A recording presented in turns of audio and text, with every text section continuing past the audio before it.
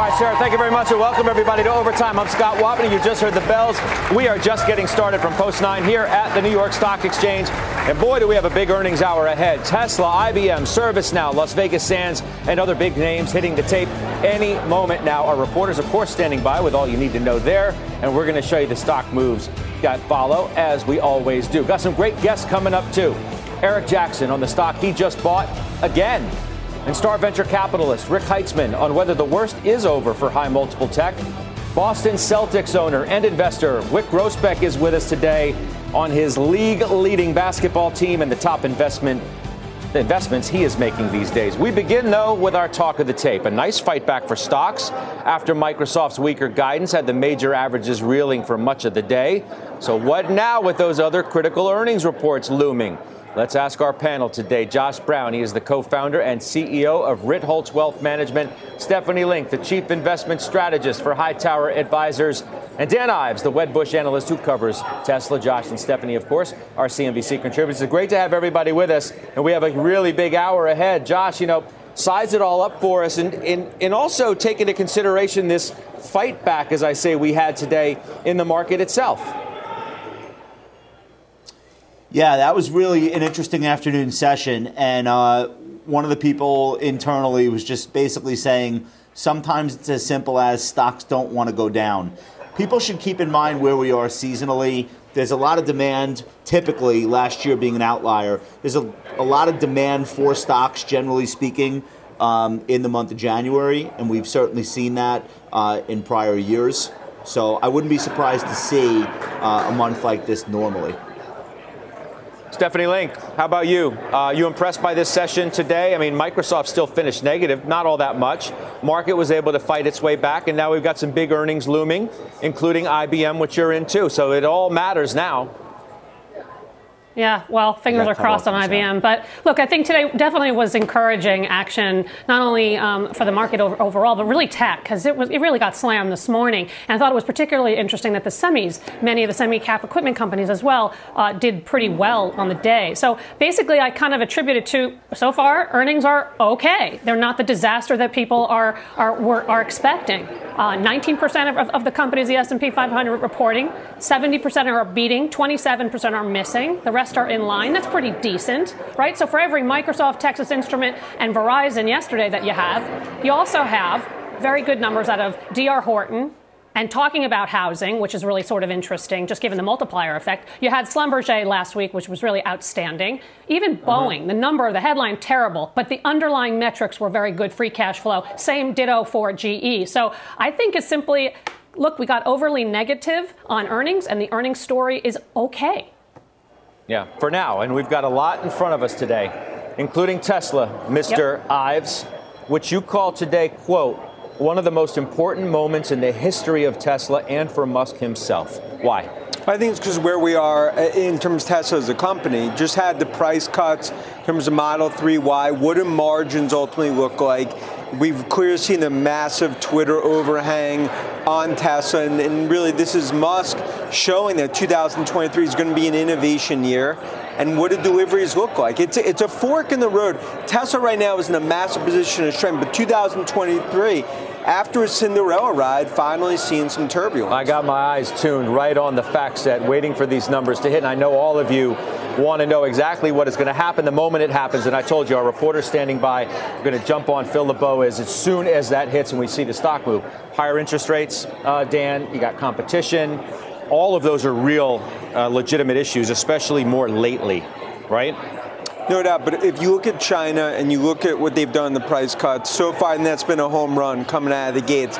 That's going to be an important data point. I mean, Phil hit on it a bit too, in terms of can they maintain sort of margins in a range the street wants to see, call it 23, 24% going into 2023. Well, you used two numbers just now that are below the street, right? Phil used 26%. That's what the estimate Isn't 23, 24% going to be deemed disappointing? It's really focused. Phil talked about this quarter. I'm talking about guidance for 23.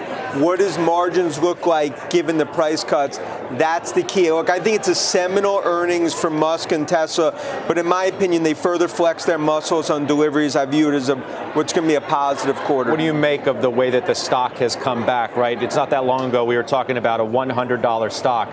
And here it is as it's moving in real time here in overtime. So it's now obviously risen now 145. That's a big move in a pretty short period of time, no? Well, because it was about the price cuts. Because now you feel like they're defending their turf. Delivery is going to ramp. And also Musk, a lot of the noise on Twitter has started to, ultimately go to the background. And you feel like there's a pilot on the plane again. And the streets liked it. And in my view, it's the most transformational company along with Apple in the market. Josh, what's riding on this here? This stock and these types of stocks have rallied a lot. I wanted to ask Dan about, I think it was, Dan, I think you were the one that said you think the whisper number for 23 is 1.8 million deliveries. And I think you also would like for them to bring down that sort of casual 50% CAGR guidance to something that's a little bit more reasonable. Can you talk a little bit about whether or not you think that's what's going to happen on tonight's call and what the stock market reaction will be, more importantly, if they do it?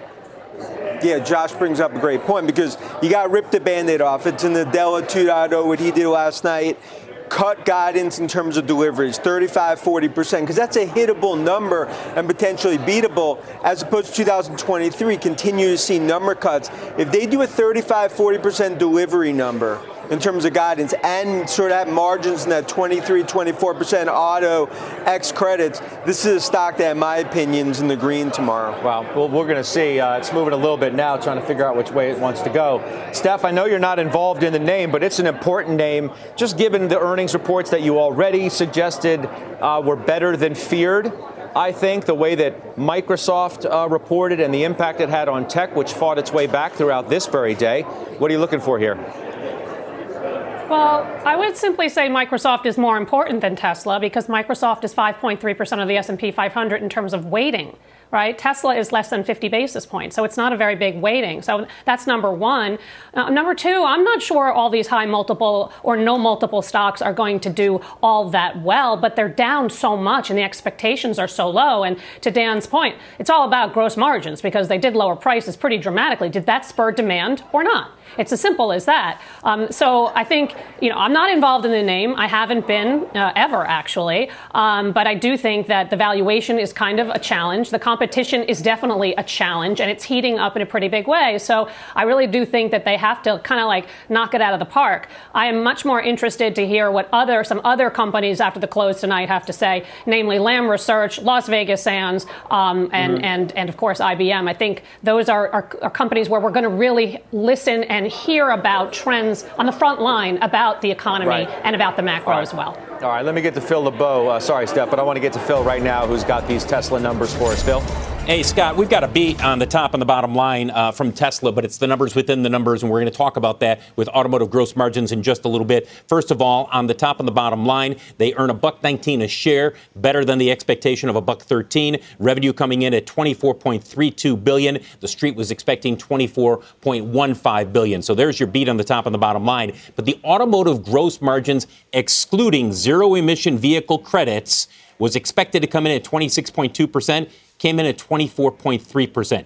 So considerably lower than many people were expecting, which raises the question, how much of this is because of the price cuts, cutting into margins in China? Is there another issue that potentially is weighing on the gross margins? But again, coming in at 24.3%, which is lower than what most were expecting. Most had it at 26.2, 26.3%. Remember, it was 26.8% in the third quarter and over 29% in the fourth quarter of last year. So that shows you the margin compression that is taking place there. Scott, we'll send it back to you. Yeah, Phil, and I know I'll hear from you again shortly. Just pop on whenever you got something that our viewers need to know about. Dan Ives, you saw the GM number, gross margins, 24.3. I suppose you're going to tell me better than feared? No, look, what I tell you, I think Phil hits on it. I mean, they're ultimately needing to sacrifice margins for volume. And now the question is, with a price war happening in China, what does the trajectory look like in 2023? Street's really going to be focused on what does that margin level look like in 2023 and volumes. Can you get to a 1.8 and a 23% number? But you said the 23% coming in today was the quote-unquote line in the sand for you. They exceeded that, even though they're a little bit below what the street was expecting in terms of 26 and change.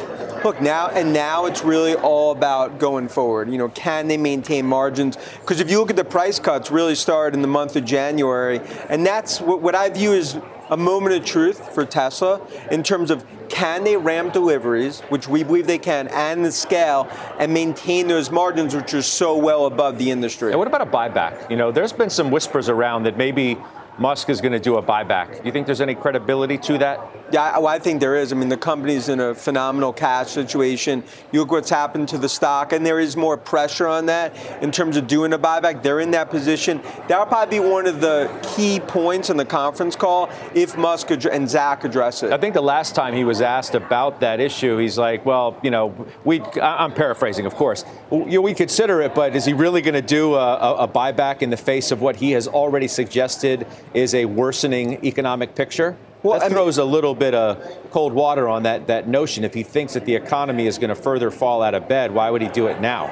It's a great point. And that's why for Musk on this call, the reason I think it's so important, it's a tight wire act. How are you so positive on deliveries, which I believe we could be seeing 35, 40% in a dark macro, and also maintaining margins at the same point in terms of what you've exited Q4 at. Phil, you got more for me? Scott, they are keeping their projection in terms of deliveries and volume.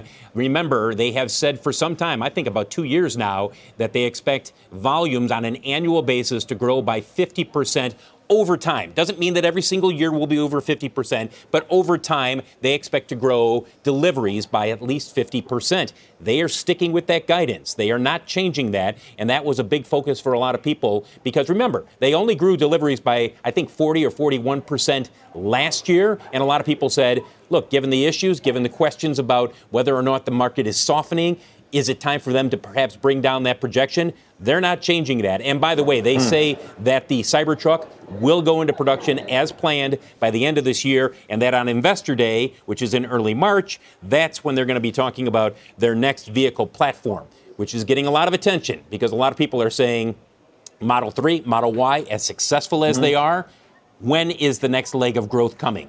And that's likely what? Late 24, early 25, and that's if you have plans that you can put into place fairly quickly.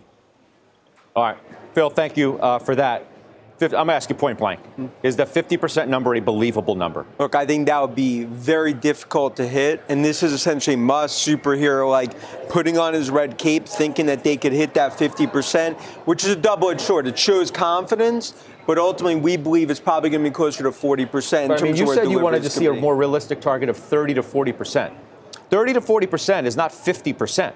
Yeah, and right? Look, and it's a surprise that they stuck to that. Now, we got to see on the conference call if they sort of fine-tune in terms of if deliveries could be, we'll call it lower in 2023. But no doubt, at least coming out of the gates, this is a confident Tesla in a dark macro, and I think that's the important thing. Okay, hold your thought for a second. I'll come back to you in a moment. IBM's out. Frank Holland has those numbers for us. Frank? Yeah, there, Scott. Shares of IBM kind of fluctuating. We're in the green, now in the red, down about 0.5%. The company had a beat on the top line. Profits were in line with estimates at $3.60 a share. Spoke to the CFO about some of these results. Software, the company gets about 40% of revenue. That beat estimates. He said there was actually surging demand going into December for mission critical software like Red Hat that saw revenues increase by 10%. Consulting, just about a third of revenue in line. Also said there was surging demand going into December. Very different story than when we heard from Microsoft. And speaking of Microsoft in the cloud, I asked the CFO about competing with Microsoft after its OpenAI investment. He said, in part, we're looking at both organic investment and innovation, but also inorganic plays that can extend our capabilities. I asked him directly, does that mean that they're looking at M&A? He said, Absolutely. IBM also guiding for mid-single-digit revenue growth for the next fiscal year in constant currency. So that's not comparable. Now shares of IBM up 0.5%, Scott. Back over to you. All right. Yep, Frank, hear back from you, if necessary as well. Frank Holland with the latest on IBM. Steph, I go to you. This is one of the big ones that you were waiting for. A stock, by the way, that outperformed the market last year and outperformed almost all of tech.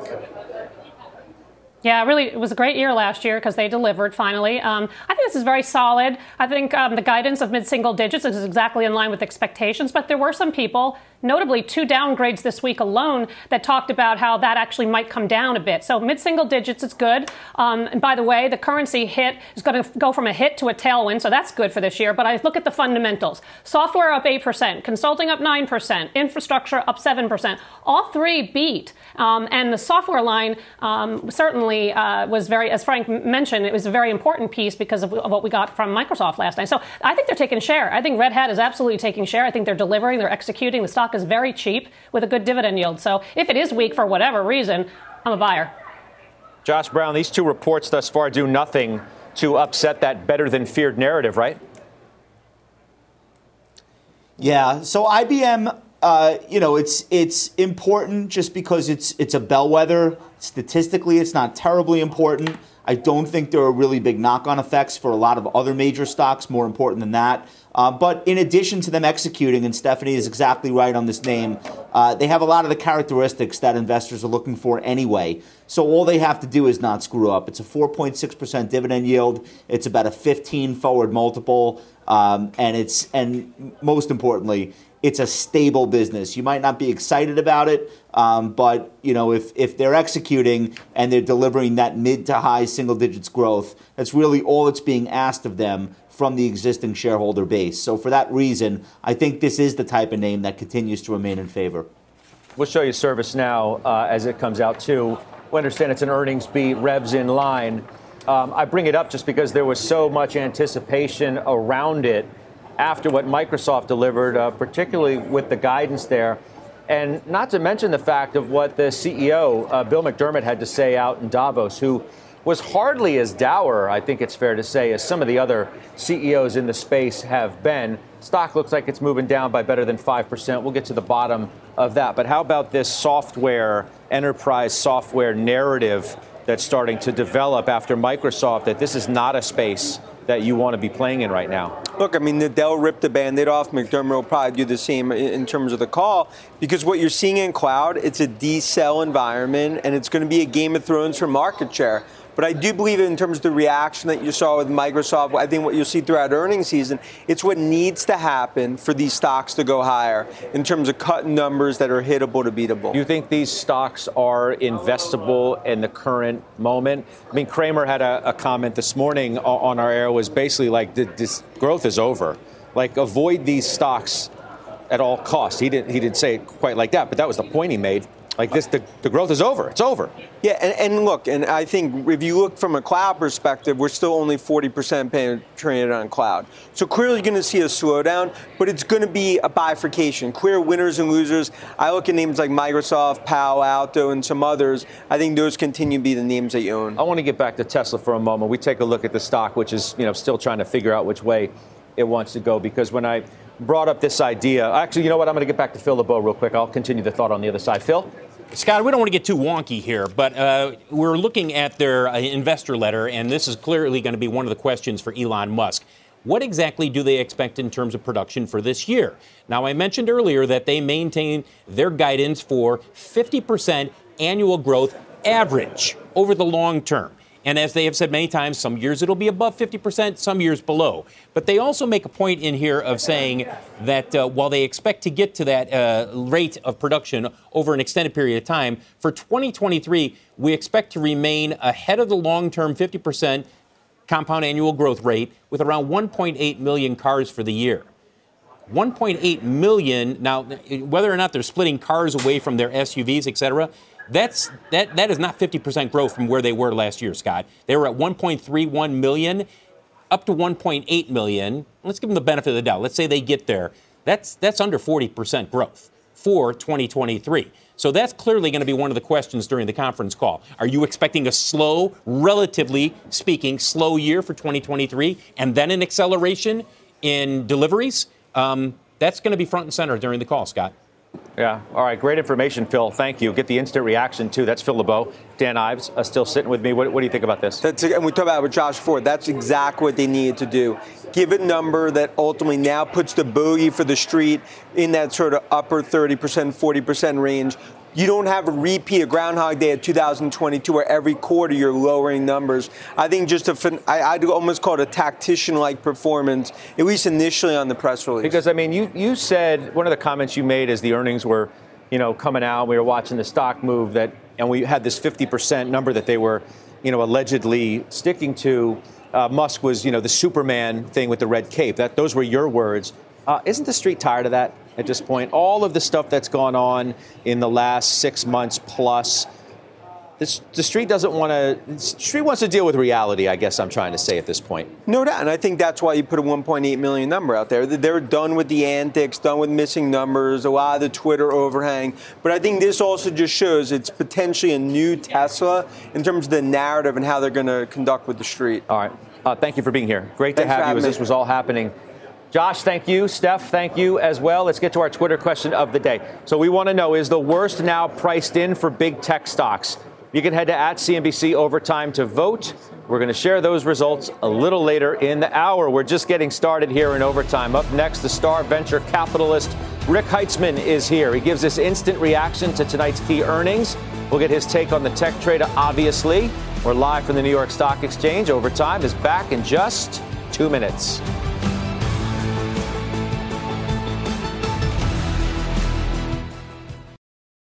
All right, we're back in Overtime. Shares of Tesla slightly higher after reporting results just moments ago.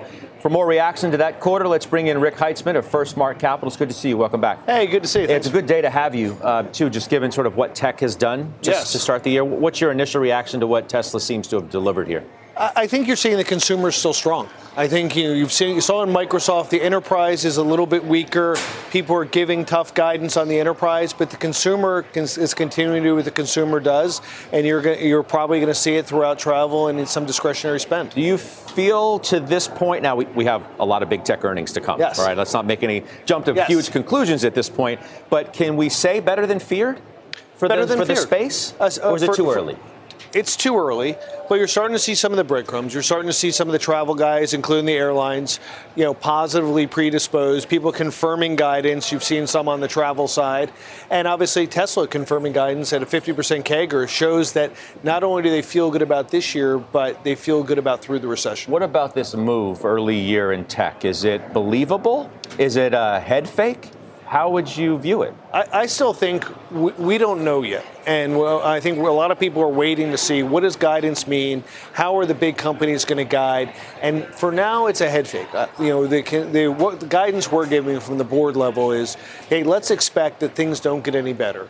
Let's assume there might be a bottom. We're going to bounce around for most of the year, and let's assume that we're going to plan for the best, but plan for the worst, but hope for the best. I mean, any better, not getting any better may be a victory in this kind of market, as long as things don't get materially worse. I mean, you look at what Microsoft had to say, and they make you believe that things could get materially worse.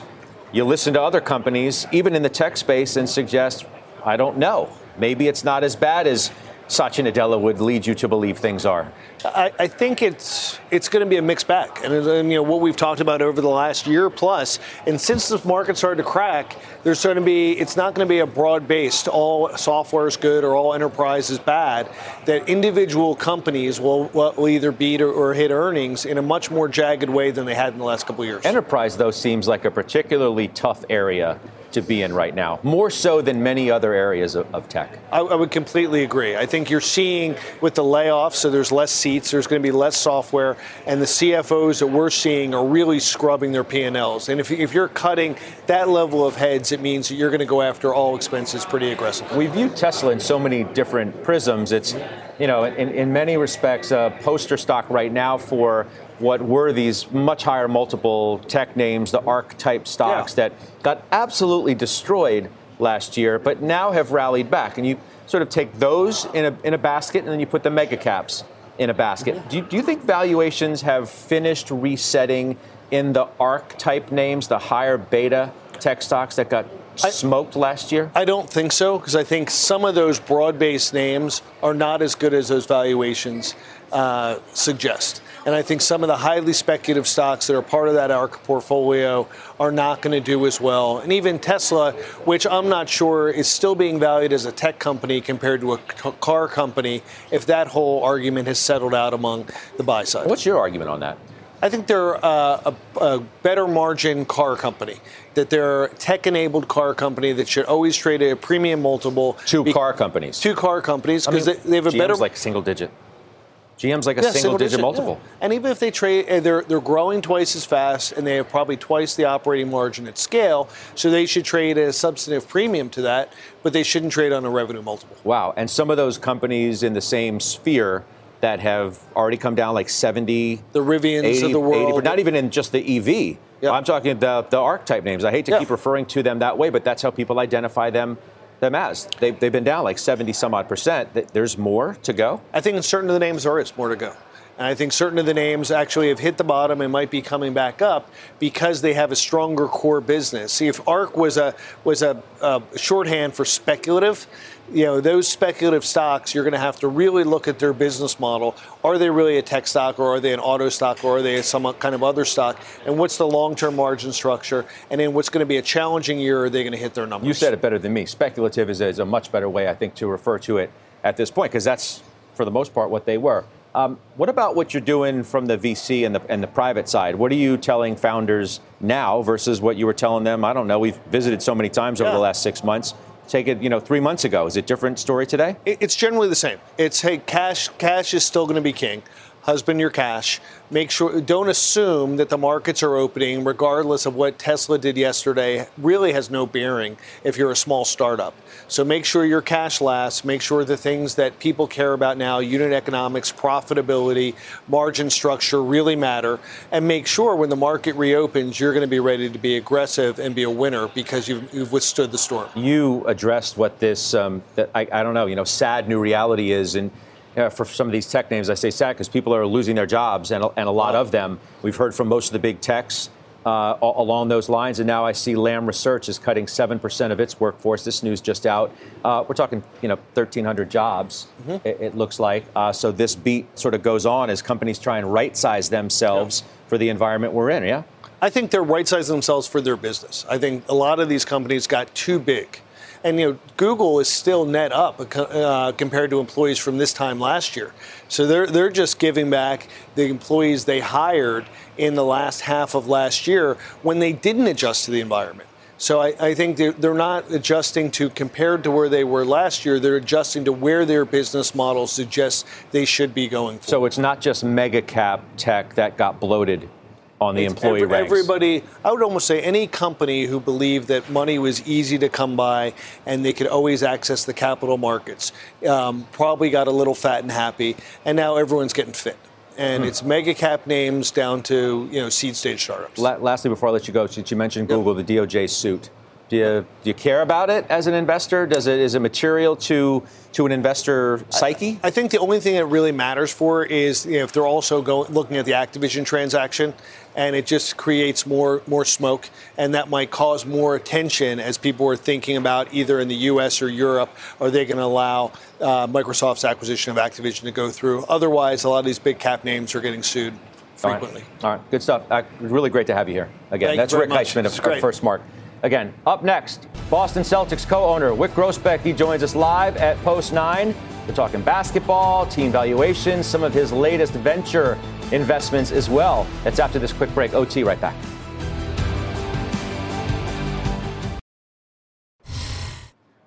All right, welcome back. I want to show you Chevron shares up near 3%. Why? Because that company has announced a large buyback. As we started to hear, a stream of those of late, and this is yet another one. That is Chevron there, a $75 billion buyback. From what I see, that stock is up 3%. Let's get another look at Tesla as well after reporting results. The company's earnings call kicks off in less than an hour. Our next guest recently sold out of that stock, but got back in on Monday. Joining us now on the news line is EMJ Capital's Eric Jackson. Man, you couldn't stay away, huh? No, it was too good to pass up, Scott. I've said on your program before that I thought that this is going to be the best performing big cap tech stock this year. I still believe that. I thought that they would come through with the delivery numbers for this earnings, and that's what they did, so I had to get back in. I mean, I think you were looking for 1.9 million on the delivery number. They actually seem to be suggesting 1.8. That make you rethink any of this? I don't think so. I mean, I agree with Dan Ives from before when he said, that was the bogey that I think most people were looking for. I think they're going to get to 1.9 and probably exceed it. At the end of the day, that's the number that I care about the most with Tesla. It's not gross margins because, and I think Elon Musk said this. Well, I think Elon Musk said this a few days ago on the Twitter Spaces that in the recessionary times, you want to get units out there in people's driveways. You want people to have the product because later they can upgrade to all kinds, full self-driving and other software add-ons, but you need to have them with the product. It's no different from Netflix announcing the good subscriber numbers last week. That's what got the street excited. They didn't care what plan that they were on. It's just getting the subs. I understand. I mean, but there's two different things, right? Good for sales is not necessarily good for stock. Right? If you do have to take a hit in margins to get more product out, ultimately that factors in and filters in to those important numbers. Well, I think the folks that say that, Tesla should be valued like a GM, I think they sort of fail to grasp that. I mean, this is a massive company now. It's not the Tesla of a few years ago. And that brings certain advantages of free cash flow and operating margins and so forth. And they just have a lot to work with. So they can take a hit on gross margins this year if they can maintain their leadership, and I think that's what they are doing with the price cuts in China. And these are the right moves. These are the right moves. They'll be ahead when things turn around. I mean, the argument that Rick Heitzman was just making is, they deserve a premium to the car companies, and as I suggested, General Motors has a multiple in the single digits. So even if you double that, Tesla, where its multiple is now, is still so substantially higher than even that. Is that justified? I think so. I disagree with Rick. And if his argument is, hey, this is a shinier car company, I say that they are much more of a, one step above that. They are a software platform. They have many more businesses that they can get into off the backs of what they've built with their cars and their charging networks and so forth. So there are many more levers they have to pull, and that does deserve a premium. All right, Eric, I appreciate the time very much. Busy day, and it's good to catch your thoughts here in overtime. That's Eric Jackson. Coming up, we're tracking some big stock moves in overtime. We're going to run you through all the action coming up. Plus, Boston Celtics co-owner Wyc Grousbeck, he is here at Post 9. We're talking basketball. He's got the #1 team in the league right now. OT, right back.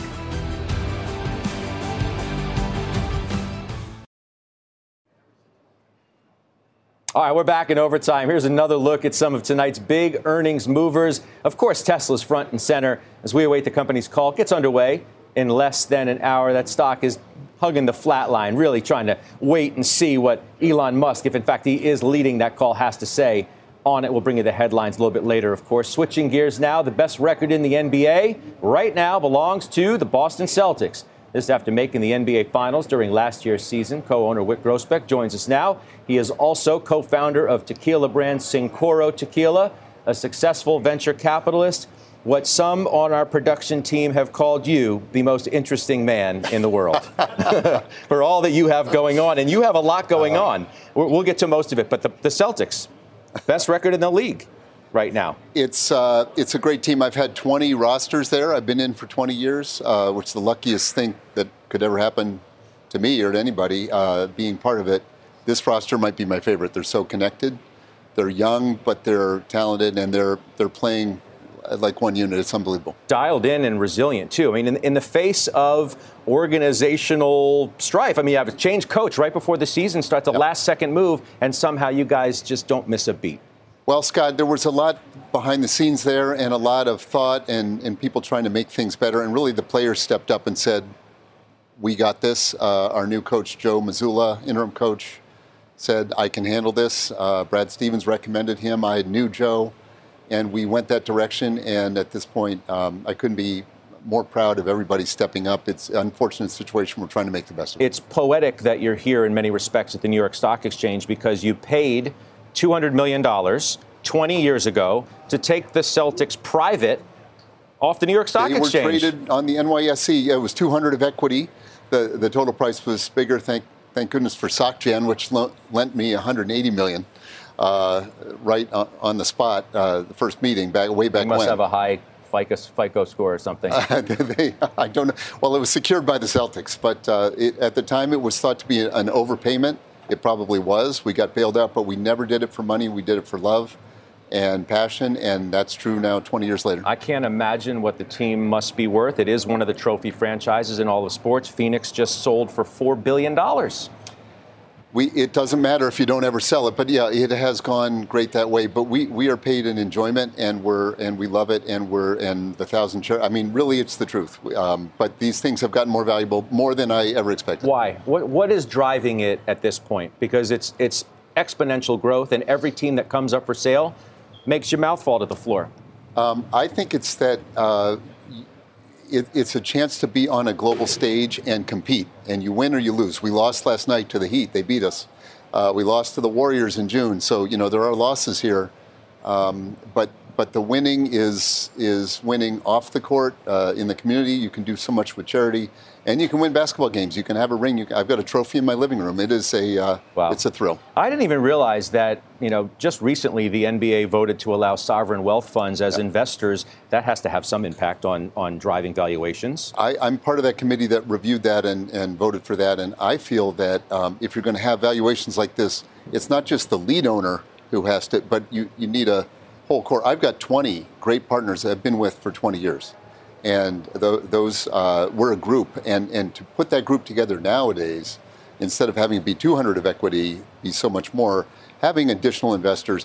I mean, we're sort of a global, an investment class that has emerged and become, I think, more respected or valued by investors as almost a counter-cyclical, just a long-term play. So anyway, we're welcoming in sovereign wealth. You can't obviously have a controlling interest. It's no more than 20%. Right. Do you, and some would suggest, well, with that great stream of capital comes geopolitical risk. There's risk all over the world. How do you think about that? Well, we like to see basketball bringing people together and unifying. We had a team just play in Paris. We had a preseason game in the Middle East. We play in Asia. So the NBA is global, and we actually think it's a force for, hopefully, we're trying to use it, and it has done this to bring people together. And so maybe we can counteract some of the strife. I feel like one of the and we're going to switch gears for a moment. I mean, I feel like one of the fastest growing spaces in your other business, Cincoro Tequila. Seems like everybody's got a high-end tequila now. Where did this come from? Not everybody has Cincoro, though. How did this happen? It's a partnership with Michael Jordan is involved. Yep.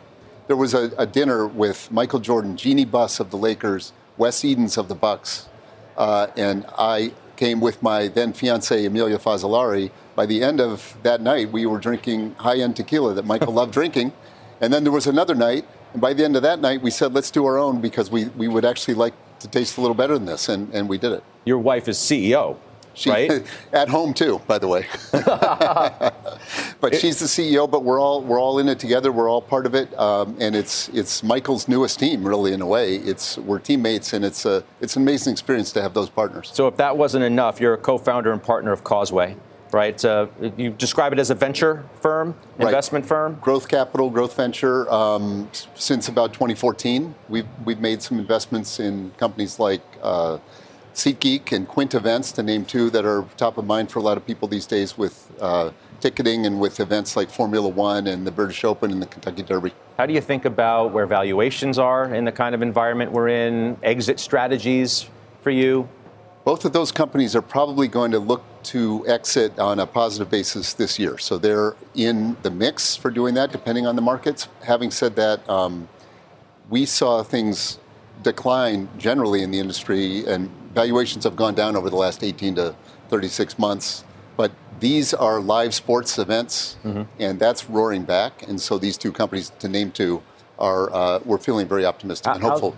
I'm sorry, how's the world look to you today, right? I mean, you sit in the garden and it's packed, obviously. It's a bit of a bubble environment because obviously people are going to show up for Celtics games, and the tequila is doing well. But how do things really look to you on the ground?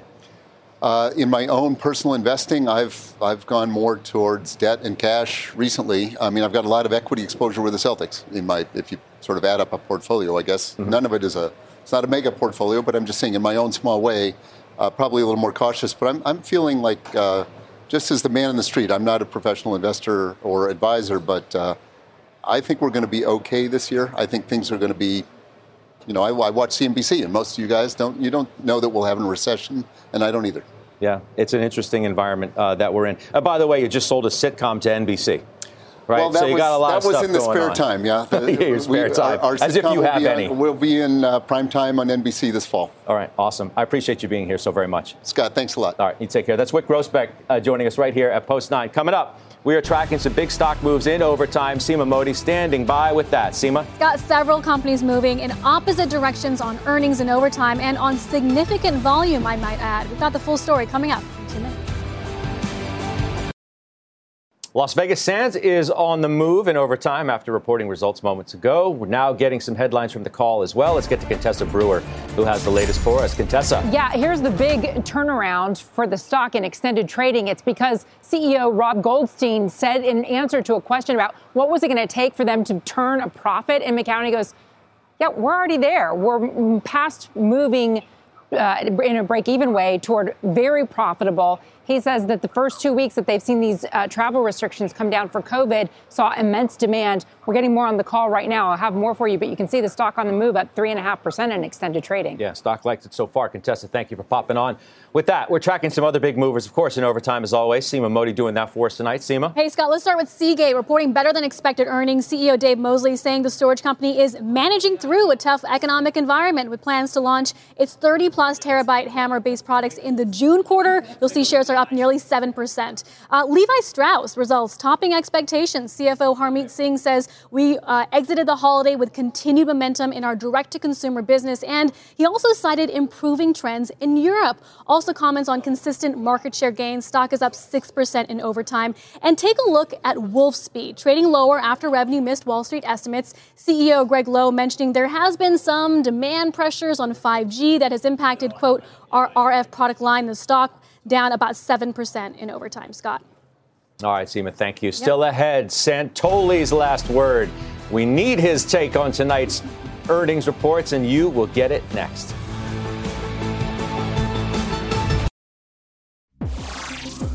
There he is, Mike Santoli here for his last word. What is your last word today? Process is well underway. Relief? I think there's some relief, certainly about how the market performed, the fact that we got traction, the fact that you're able to contain the potential damage of the downside guidance. I don't think it's necessarily done. You can't declare the process is over, but ServiceNow after the market, we'll see if that can have a similar comeback. So I think that the better part of the action today was that tech as a whole didn't bring everything with it, even at the lows. So the fact that more traditional cyclicals are working okay, we're going to get the GDP number tomorrow. I think it's going to give you a little bit of a help to tell the story of what kind of an economy we're in right now, because we are in a firm patch in the economy. At the same time, the Fed might be finishing up. And I think that's what's been keeping things going. The January effect, all the January effects, the laggards working, people feeling underinvested at the beginning of the year. I think all that is helpful to the market right now. We have to see it clear through to see if that's distorting things at all with a 5% gain. You mentioned at the top, not only, tech didn't bring everything with it. Not only didn't it bring everything with it, it fought its way back. Right. NASDAQ, let's just call it virtually flat after the kind of session that it looked like it might be. Right. So I just read that and say, people are acting as if they're underexposed to this market, if it's not going to fall apart quickly. I think the bears have a little bit less conviction than they did.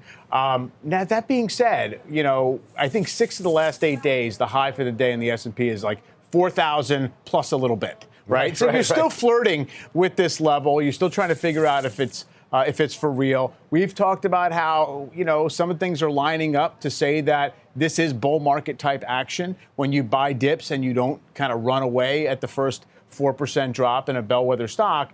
we'll see. It's still to be proven, but I think it's more of a two-way market than certainly we had last year when it was all about just kind of fleeing from risk at the first stirring. Let's not forget next week, too, right? Yeah, what for lies sure. ahead, not just earnings. And the Fed. Yeah, for sure. And that's going to be big earnings still to come. Thank you. All right. See you tomorrow. That's Mike Santoli with his last word. Fast Money begins now.